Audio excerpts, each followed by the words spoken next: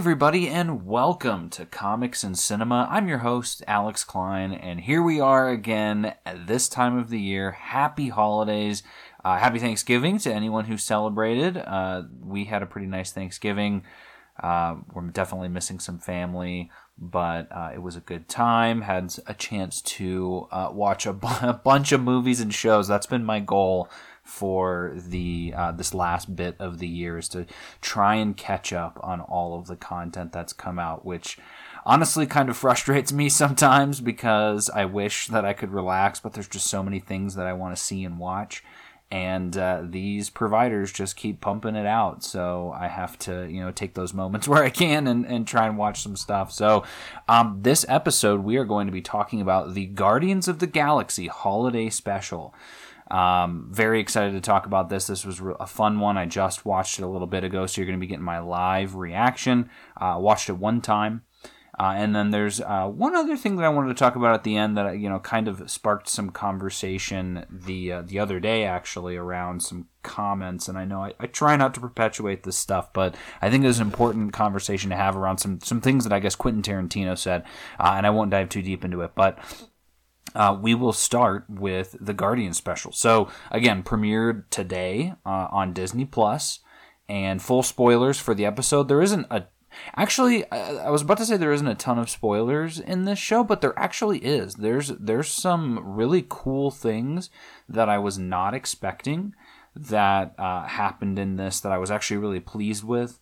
Obviously, too, as you all are aware, with my call it, I guess you could say, my way of appreciating the Guardians of the Galaxy films, the issues that I have with those movies, which are personal issues. I think they're things that a lot of other people don't have a problem with, such as just the, not necessarily the directing style, but James Gunn. I love James Gunn, but he has a very specific style of filmmaking that's very apparent in all of his works, whether it's Guardians of the Galaxy, Suicide Squad, Peacemaker, Brightburn.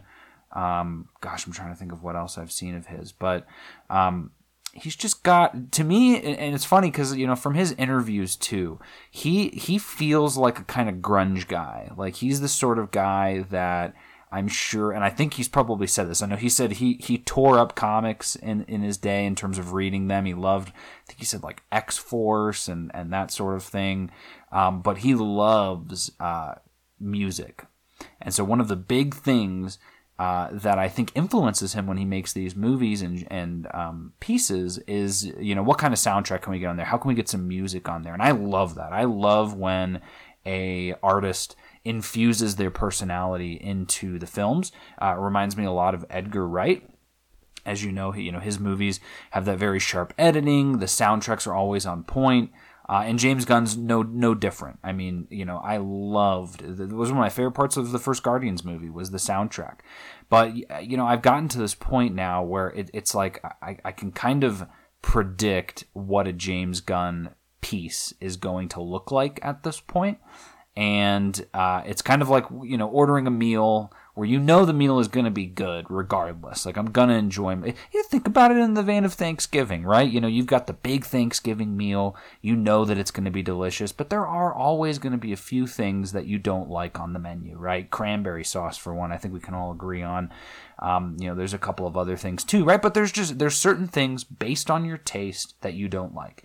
And there's just something about the, it's this sort of hipster type, almost it's not emo, but it's like a hipster type thing that he does in his movies where the characters are kind of flippant and the music is always like alternative music. And again, he didn't really do that. He spread his wings a little bit in the Guardians movies, but it really felt like that in this holiday special. And so I'm going to just get that out of the way. That way we can talk about all the things that I loved about this special. But there's just a couple of those James Gunnisms that were on full display in this special that are things that I cringed at from the first two Guardians movies and I cringed at while watching this. Things such as the opening of this of the and we'll see how much of this I remember. But again, we'll talk about all the things I love too. So the special opens on an animation of Peter Quill and Kraglin trying to make a little Christmas tree, some presents, celebrating, and Yondu comes in and wrecks it. And he's like, "No, the Ravagers, we earn our keep, basically. We don't give you don't just get a present," which I thought was interesting. I was like, okay, that's really interesting for Peter to have to experience that sort of thing as a young kid. And that was cool to see in animation. I was like, wow, like that's how you start off a special like this, especially when it's going at, if it's a 44-minute runtime, which means it's probably less than 40 minutes with credits and all of that. But I liked that. And so from there, it opens up to them, the Guardians on Nowhere. And you've seen this is in the trailers, but we get our first Easter egg that I need, and these are questions that I had throughout here. But this is the first one, was Nebula mentions that they bought Nowhere from the Collector. So the Guardians or Yondu did it. She either says Yondu or she says they, and I'm assuming that would mean Yondu. They bought Nowhere from the Collector. When did that happen? Couldn't have been before Infinity War because the Collector was there. It had to have been afterwards, and I guess it has been, I'd say it's been 5 years, but the Guardians were in shambles during that 5 years. So that's something that I'm very excited to see how they continue that in the Guardians film, this new one coming out next year, because that was curious. I was just like, oh, I love that idea, though. I love the idea that the Guardians own this place that they went to for the first time in that first movie, but I need some answers. There's some things there for sure. And so within that conversation, Kraglin's talking about, we want to just do something nice for Peter because he's dealing with the loss of Gamora. And again, if this is in the correct timeline, Gamora still is there. She probably ran off at this point and disappeared because we do apparently, I think, see her in the trailer for the movie. So this must be that in-between period where he's just very lonely, and you kind of see that. But this was kind of one of my first issues with the film or this special presentation, and I can't give it too much guff because this is just the way that it was. This special is not, it kind of is a Guardians of the Galaxy special, but if anything, it's a Drax and Mantis special, and that's fine. But I was a little bummed when the characters like Nebula, Groot, Rocket, Peter, they all have very few lines, and a lot of the pieces that they had were really good. There's an amazing interaction I loved between Rocket and Cosmo, the new the dog, which was awesome. Reminded me just of him in the comics. I think it might be her. I think it was is it Maria Bakalova who's doing the voice? She was awesome. I loved that, and chasing her treats and all of that, but. There's just, there's so many moments, and I guess maybe that's because I do have some pieces of me that like Guardians, where I was thinking, man, I wish we could have seen more of Rocket, or I wish we could have seen more of Peter, believe it or not, after that Thor showing. I wasn't as big a fan of the Guardians after watching Thor Love and Thunder, so this kind of put them back in my good graces, but even that, it felt like a lot of the moments where we got to see the characters other than Drax and Mantis were punchlines, and they were jokes. Some of those jokes hit, some of them did not hit. And we get to this first one that was kind of a bigger one that was more of an eye roll for me, which was this opening song. There's some aliens, or I guess people from the Ravagers crew, that found musical instruments and have crafted a song about Christmas, knowing nothing about Christmas. And it goes exactly as you would expect from any other movie, which to me, again, I thought to myself, James, you got to be a little better than this. But at the same time, this is a very James Gunn thing to do. He does this in all of his movies. The idea of a person, or in this case, an alien, who doesn't know anything about a specific custom or thing. And then there's another character, typically the main character or part of that squad, who has to act annoyed that they don't know and has to constantly correct them. And it's used for comedic purposes, and to me, it's not funny at all. And again, it doesn't take away from the film, but I just kept going, oh, great, as this alien guy is singing this song, getting everything wrong, of course, right? Santa has superpowers, all this stuff, which again, in the comics, Santa was a mutant, so I liked that piece of it. But to have him sing a bit, he would sing a chorus line, and then Peter would say something like, nope, no, that's wrong. No, the lore doesn't really, that's not how the lore works. And to me, that just is, I don't know, to me that's like, I don't need that in a film. To me, I don't know why, I'm still wrapping my head around it as I speak, but there's just something about those types of interactions that bugs me. To me, it's like wasted screen time. Like, we get it, the aliens they don't know anything about Christmas. Like, you didn't need to have a whole song that we have to sit through with Peter saying, nope, nope, nope, looking upset the whole time. But after that, things kind of pick up a little bit.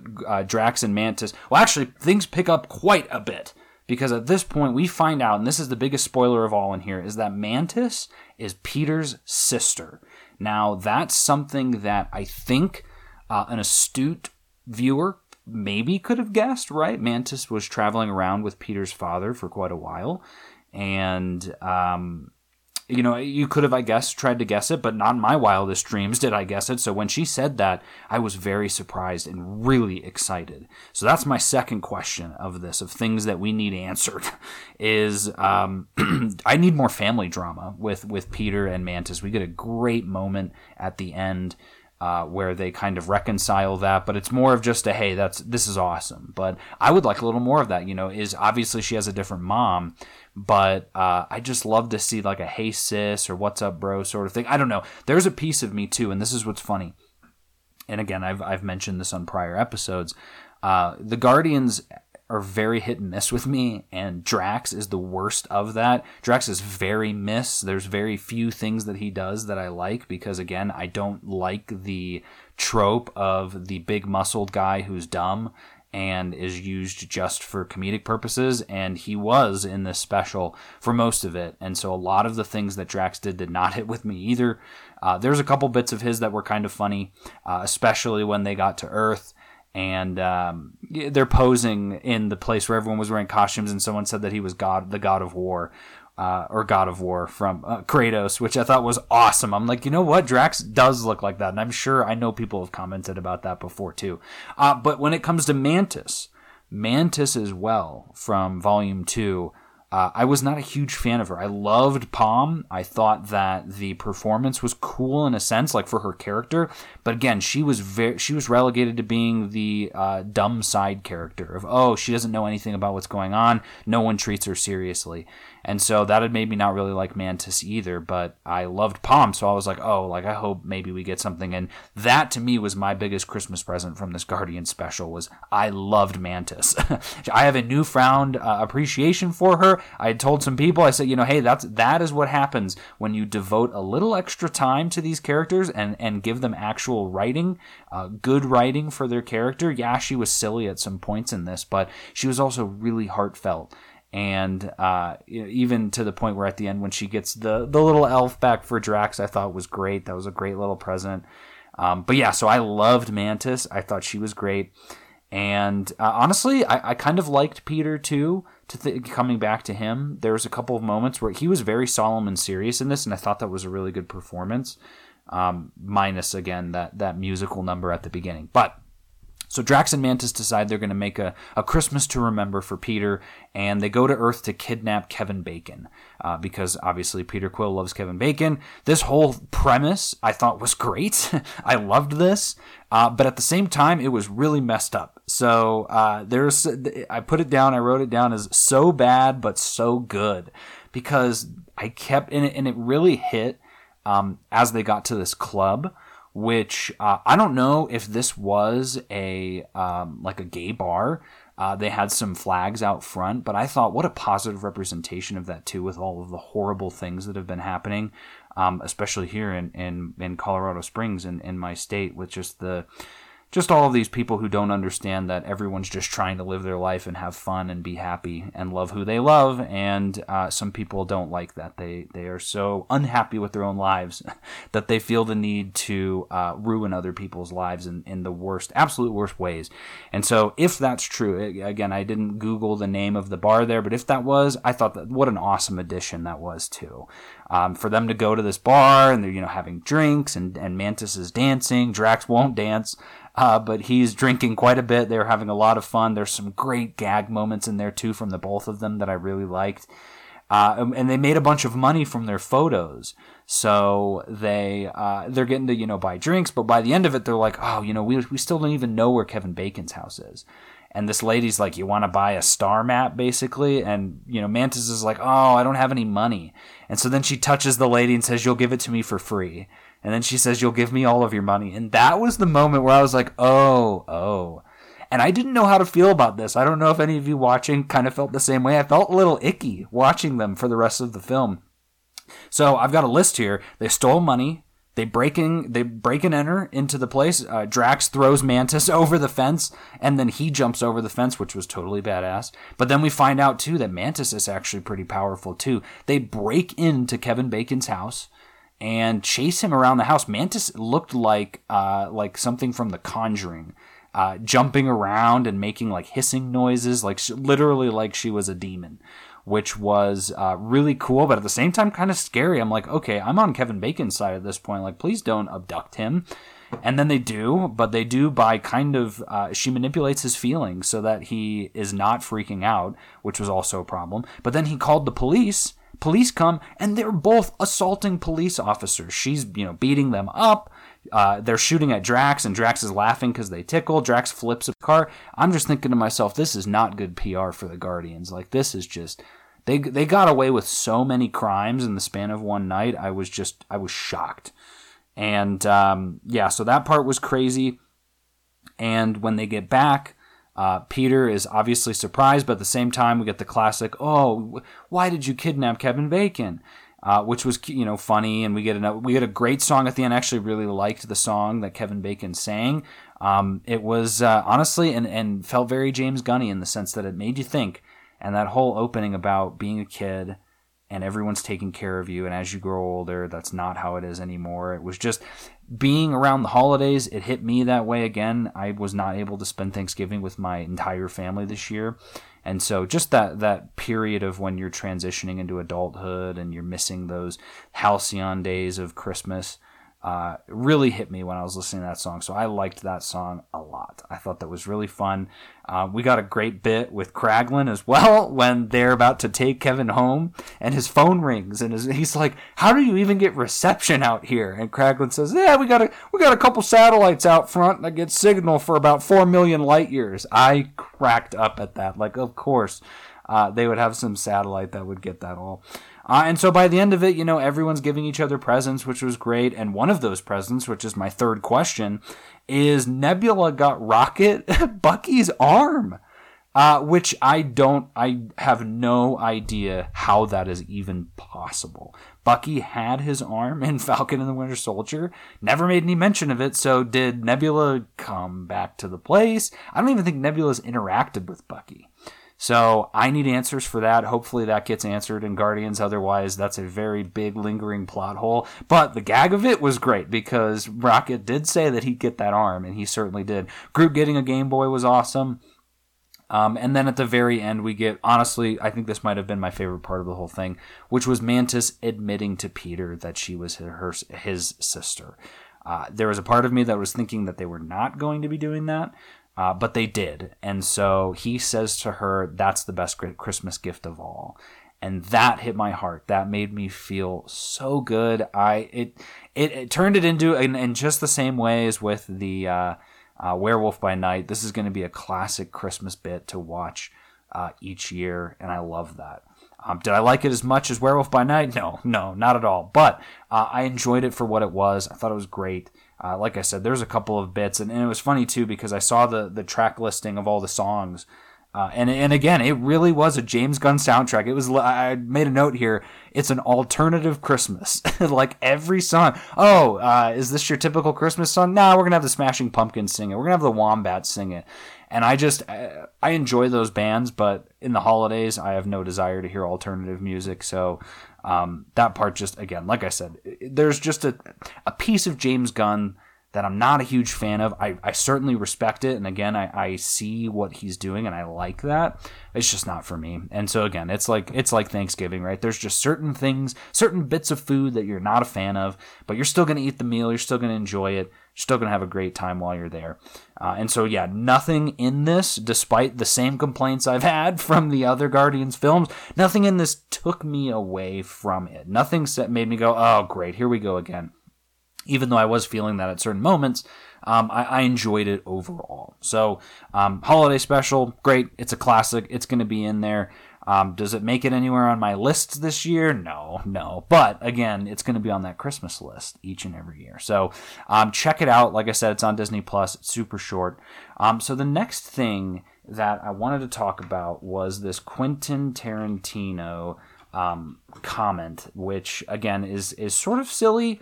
And I know part of me doesn't even want to talk about it because it's one of those things, right? The more you talk about it, the more you're just giving air to the situation. And I think Simu Liu already kind of commented on it. But this is what he said, and this is what I wanted to talk about because one of our prior guests, actually, who is Paul Herman from the Comic Binge, and MCU Fan Show Plus, he was kind of talking about this the other day on Twitter, and some of the things that he said kind of sparked something in my head. And so I wanted to talk about this because, again, we hear this all the time, right? Martin Scorsese has made a comment about something or other. Steven Spielberg has made a comment about it. And so, of course, Quentin's going to get in there and make a comment too. But what I think his opens up is more dialogue around the future of Hollywood, because I think there are a lot of people in Hollywood right now, actors, directors, people behind the scenes, they're reckoning with something right now. There's a shift in Hollywood, and we can see it. I've talked about it before in prior episodes with the more people going to streaming, right? Less people going to the movies. Certain movies are bringing people out, right? Top Gun brought people out. Black Panther is currently bringing people out, but you have a lot of indie movies that aren't doing so well. And so there's a piece here, and I'm just pulling this is straight from Variety. So this is a Variety article, and it starts with this, which is interesting. So Jennifer Aniston made headlines at the start of November when she declared there are no more movie stars. It's a statement that Quentin Tarantino agrees with. As evidenced by the director's recent interview, he attributed the loss of movie stars to the marvelization of Hollywood. Wait, he's saying that Hollywood is becoming more marvelous? Interesting, and we'll talk about that. So, he says part of the marvelization of Hollywood is you have all these actors who have become famous playing these characters. But they're not movie stars, right? Captain America is the star, or Thor is the star. I mean, I'm not the first person to say that. I think it's been said a zillion times. I'm not going to do his impression, but it's like, it's the franchise characters that become a star. And for Tarantino, Captain America is the star, not Chris Evans. I'm not even putting them down, frankly, to tell you the truth, he said. But that is one of the legacy of the marvelization of Hollywood movies. He says, look, I used to collect Marvel comics like crazy when I was a kid. There's an aspect that if these movies were coming out when I was in my 20s, I would totally be happy and totally love them. I mean, they wouldn't be the only movies being made. They would be those movies amongst other movies. But I'm almost 60. So yeah, I'm not quite as excited about them. My only axe to grind them is they're only making things that they're the only things that seem to be made. And they're the only things that seem to generate any kind of excitement amongst a fan base, or even for the studio making them. That's what they're excited about. And so it's just the fact that they are an entire representation of this era of movies right now. There's not really much room for anything else. That's my problem. So when he says this, I see, and this is what I think some other people have seen too, is another old hat in Hollywood who is yearning for the days of old, right? Those days where you had the movie star, right? Like, think of Sunset Boulevard. We actually had an episode on Sunset Boulevard, right? This idea of the star.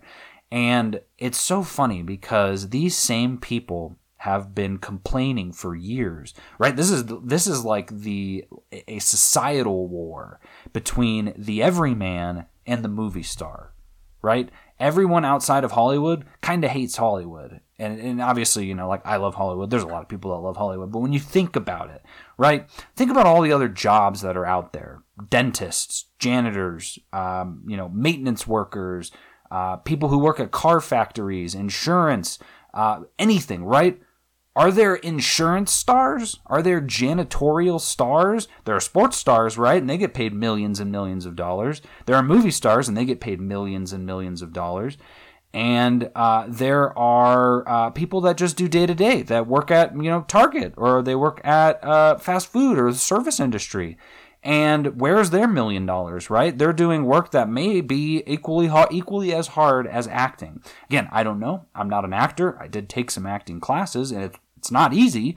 But I imagine, just like with any other job, if you're really passionate about it and you have a knack for it, you're going to be really good at it. And so if you're really good at one thing and you're only making a little bit of money, and you're really good at another thing, or you had some person who is a movie star. Think of a great example, what's his face? The guy from Ant-Man. His father, who's, and he was like 100 years old. Ant-Man cast. I'm so sorry. I always forget. Michael Douglas, right? Okay, so Michael Douglas, the son of Kirk Douglas, two famous movie stars, right? There's a little bit of nepotism there, right? Following in the footsteps of your father to make millions and millions of dollars. And there's other people that just aren't lucky enough to do that, right? Or they may be totally happy doing something else.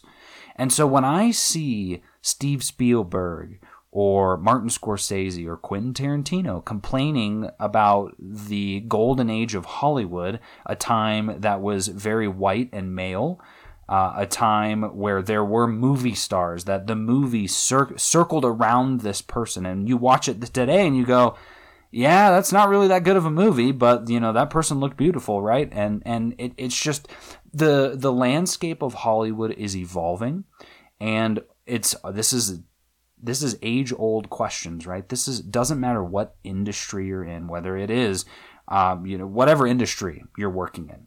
The older generations are going to yearn for those better days. I just got done watching an episode of Night Gallery.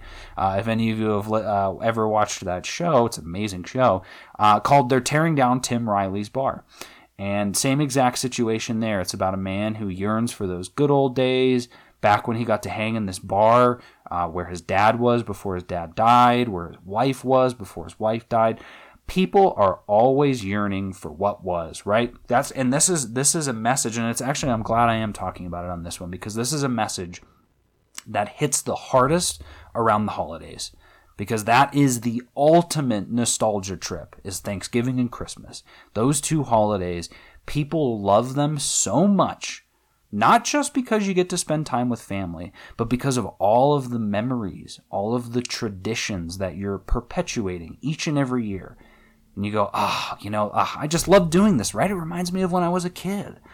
And that's why, right? It's that nostalgia of those easier days, the times in the past where, again, it probably wasn't easier. You just don't remember those portions. You only remember the good bits. And that's how these guys remember Hollywood, is that day and the age of the movie star, that golden age of Hollywood where you had to know somebody to get in. Your skin had to be a certain color, otherwise you were relegated to the background. But hey, that was a good time. And my argument to this, and the reason I bring this up is, and you can see this on Twitter, I haven't deleted the comments, but I replied to Paul. Paul had these comments. He was saying in a bit of it that Quentin's a little bit right, a little bit wrong. And I totally agree with that. I think it's okay to wish for the way that things were. Again, if you're wishing for those sorts of things, though, right? Like, I wish it was back in, before the Civil War, right?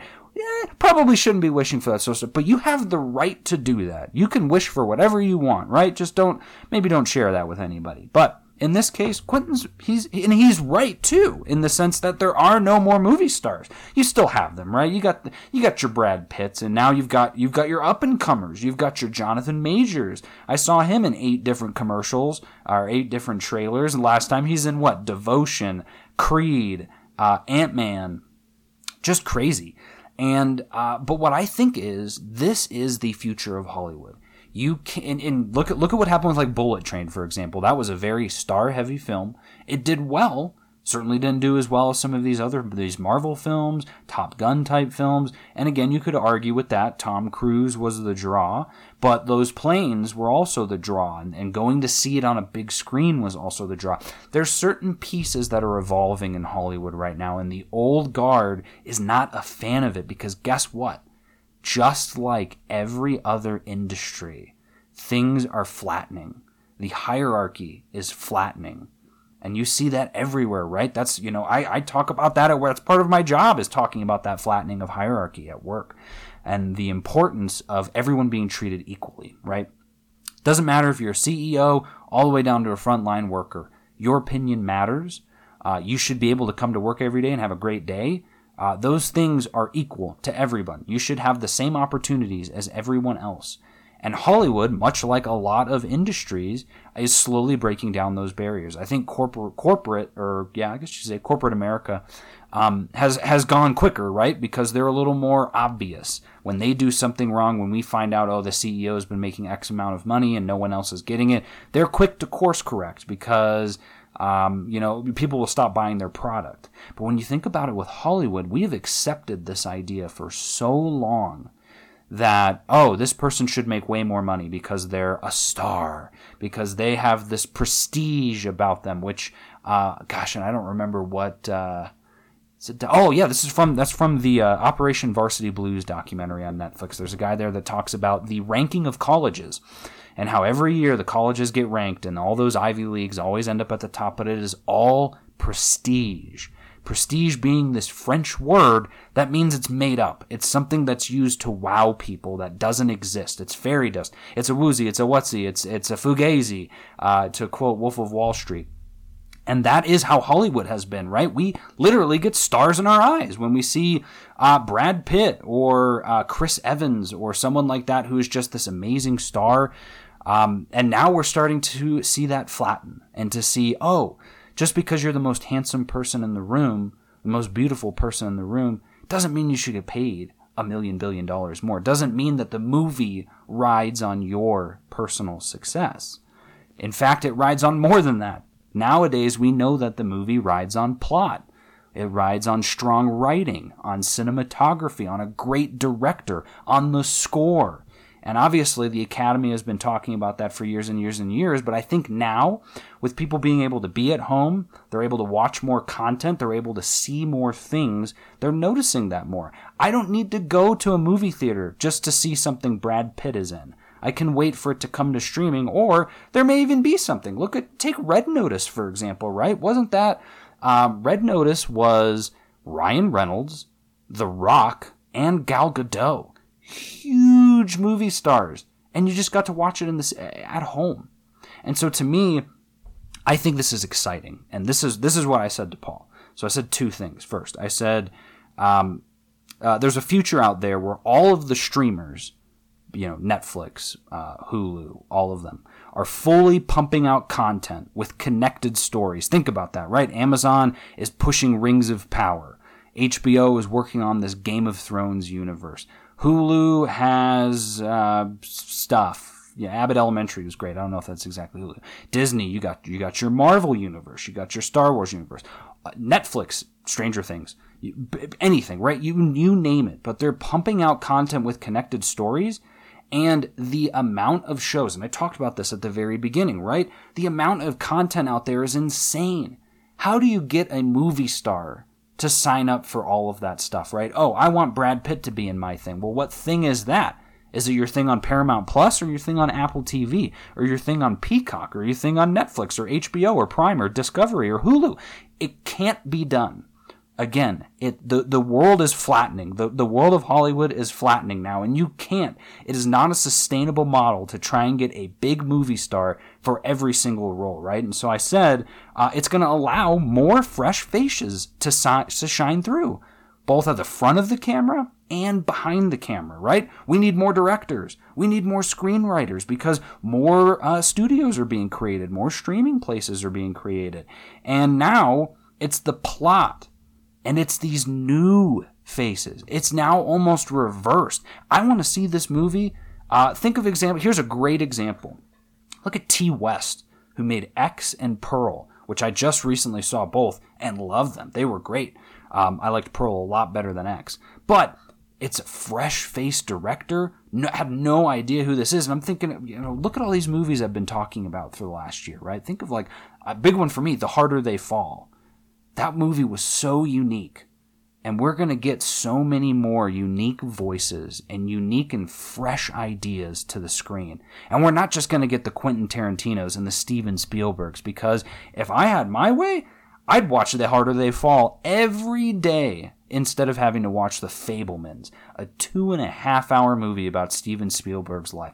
So I'm sorry that the trajectory of the world is moving away from wanting to hear about the plights of the rich and famous and more wanting to hear about sci-fi stories and fantasy stories and things that aren't real, because right now the world isn't that great, right? There's a lot of things going on that people aren't a fan of.